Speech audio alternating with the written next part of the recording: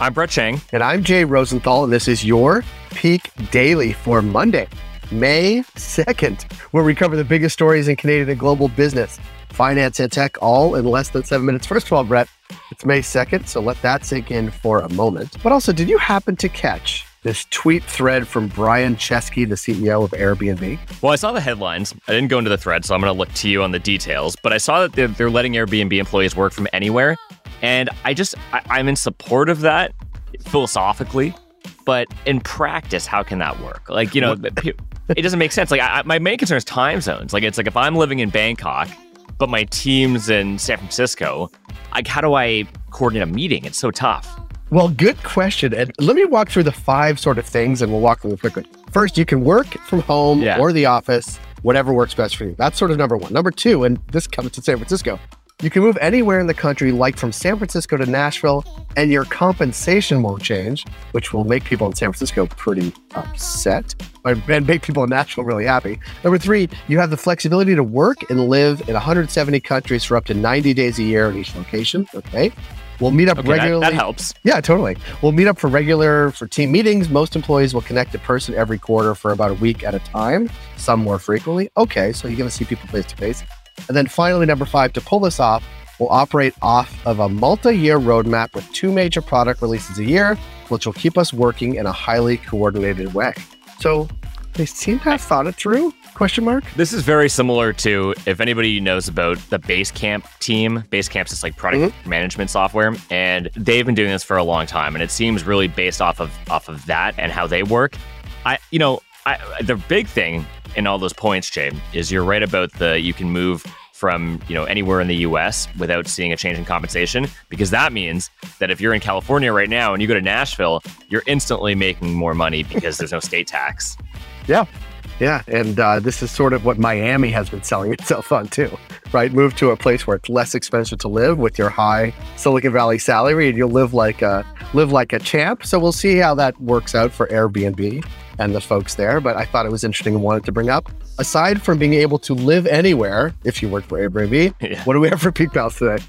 Well, for our first story, more filters. For our second story, Tesla recall. And for our third story, BeReal. For our first story, social media and camera company Snap announced a mix of new platform features this week, some that bet on bringing augmented reality or AR into the daily life, and others that fly. Brett, sometimes I wonder if we have enough filters already, like how many dog ear overlays do we need? But clearly, Snap feels differently. What does this announcement all need? Well, the interesting thing about AR is that really the only use case for it right now are these filters of like, hey, like I got the dog ears on, or it changes my face or something. And Snap has expanded the capabilities of its AR lenses and filters. They also rolled out some new technology for AR fashion and try-on brands. And they just released, and this is a cool thing, a palm-sized yellow drone called Pixie that follows you around and captures videos for Snapchat. That's pretty cool. CEO Evan Spiegel told The Verge, "Our big bet is on the real world and that people really enjoy spending time together in reality.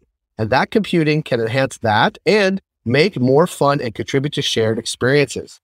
It's interesting. That sounds a lot like shots fired at Meta, Brett. How is Snapchat doing all this anyways? It's doing really well. So in Canada, Snapchat reaches 10 million people, 80% of whom are 13 to 24-year-olds. And the company has more than 330 million active users worldwide, up 18% from a year ago. Comparatively, Meta has seen a 5% growth in active users across its core products in the same time. And people always say, oh, I don't know who uses Snap. I think they're lying. They're not. You're just old. Yeah, those people don't have kids. Gen Z not only loves Snapchat's goofy selfie effects, but they're twice more likely than millennials and Gen X to use the same technology to help them shop. More than 250 million users have used AR shopping lenses in the last year alone. I'll say this, the one kind of concern I have about Snapchat is that this is an audience that doesn't have a ton of money or disposable income available to them. And so that's probably their biggest issue. But here's why all of these goofy AR features matter. While hundreds of millions of people already engage with AR every day, bets on virtual reality, like the metaverse, are a harder sell. Both overlap, but it will come down to whether users want their realities replaced or enhanced by technology. I'm not sure I want either, Jay, but... I don't know either, but this is the second story in a week where we have 2 major companies, one Snap and one Meta, betting on a generation ages 5 to 18. And, you know, we'll see how those bets pay off. I don't think we'll still be doing the podcast when they do pay off, but it'll be interesting to watch it unfold. Okay, well, I guess we got a timeline here.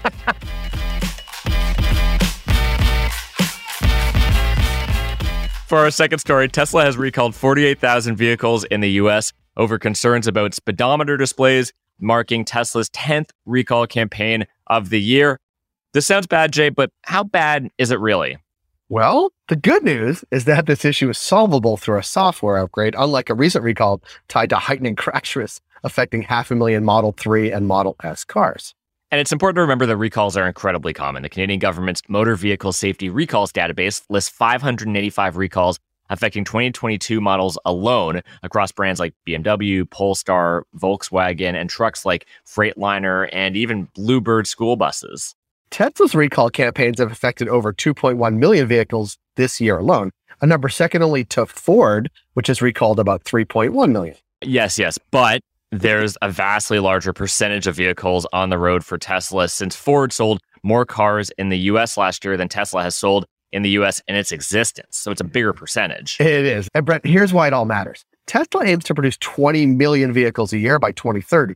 The company will have to keep cars on the road and please safety regulators who have scrutinized features like the car's autopilot capabilities and touchscreen video games.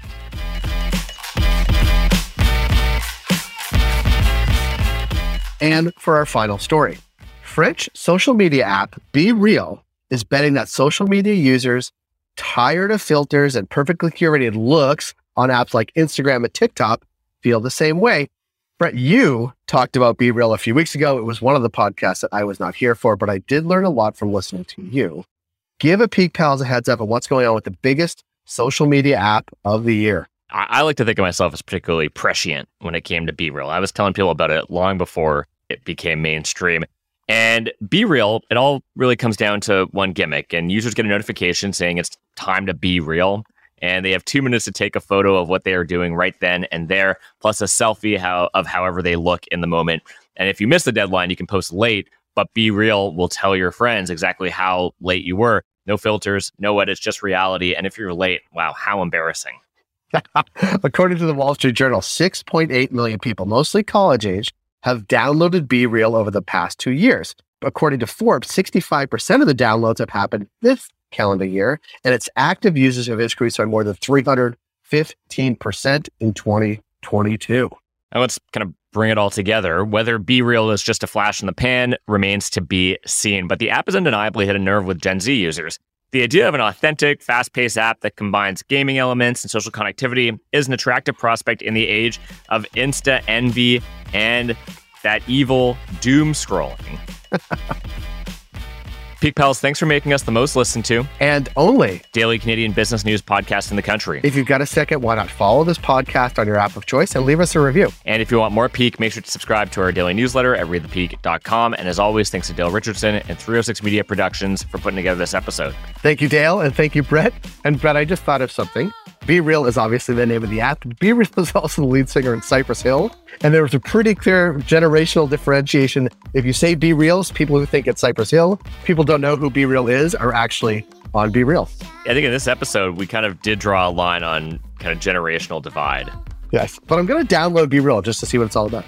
Yeah, give it a try. I'll let you know tomorrow. Have a good Monday, Brett. You too.